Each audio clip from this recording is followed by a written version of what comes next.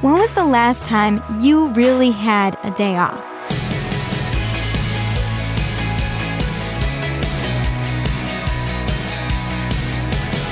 Hi there, I'm Natty Anderson, and you're listening to Unlocked, your daily key to unlocking God's Word in your life. I am one of those people who wants to do everything, and quite frequently, I feel pretty burned out. I used to set aside time for a small Sabbath every week, but lately, I've been giving that time away, left and right, to other good causes that I just can't say no to. And whenever I have a free day, I can't help but fill it, creating this never-ending cycle. Do you struggle with this too? If so, join me for today's Devo, Resting Guilty, by Kimberly Brockish. Have you ever felt guilty for resting? I know I have. When my body tells me I need to take a break and slow down, I always try to fight it. This world is fast-paced, and I always feel like I can't keep up. Rest isn't going to help that, right? Our society values hustle and nonstop work. We've all but forgotten rest, but God hasn't. The Bible talks about rest and how important it is many times.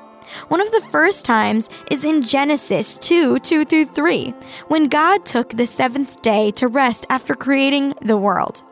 What if we all took off one day a week to rest? A while ago, I would have said, how am I supposed to get ahead if I spend an entire day resting? There are only so many hours in a day, and school takes a lot of them. But then I realized something important. I wasn't relying on God. I was doubting Him, going against what He said about rest and doing my own thing. If God told me to rest, wouldn't He provide for me using the other 6 days of the week? I still feel guilty when I rest, but I try to remind myself that God rested and He told us to rest. Through Jesus' life, death, and resurrection, He has already made the way to save us from sin and death, including the sin of self-reliance and overwork. And He is always with us through the Holy Spirit, reminding us of His gentle, loving care for us. He will provide for us, and as we rest in that truth, we can be good stewards of everything He has given us, including our bodies, our health, and our time. So let's talk about this a little bit more. In Deuteronomy 5:15, God says to His people, "Remember that you were once slaves in Egypt, but the Lord your God brought you out with His strong hand and powerful arm. That is why the Lord your God has commanded you to rest on the Sabbath day." In this way, God is reminding them that they are no longer slaves, and He is not like the slave-driving Pharaoh. Instead of piling harsh commands and tasks onto His people, He invites them into His rest. What are some ways you could incorporate this kind of rest into your weekly routines?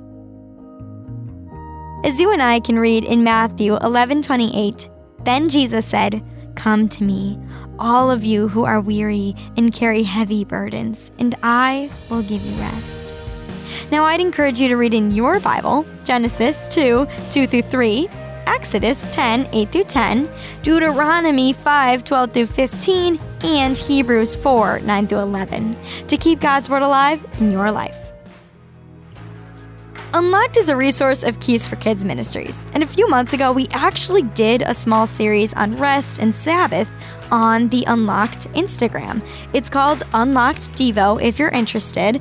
You can learn more and head over to Insta and check out our series. I believe it was in June or August of 2023, but I'm not 100% sure. Either way, there's a lot of good stuff there, and every month we have themes that encourage and equip you on your journey as a believer.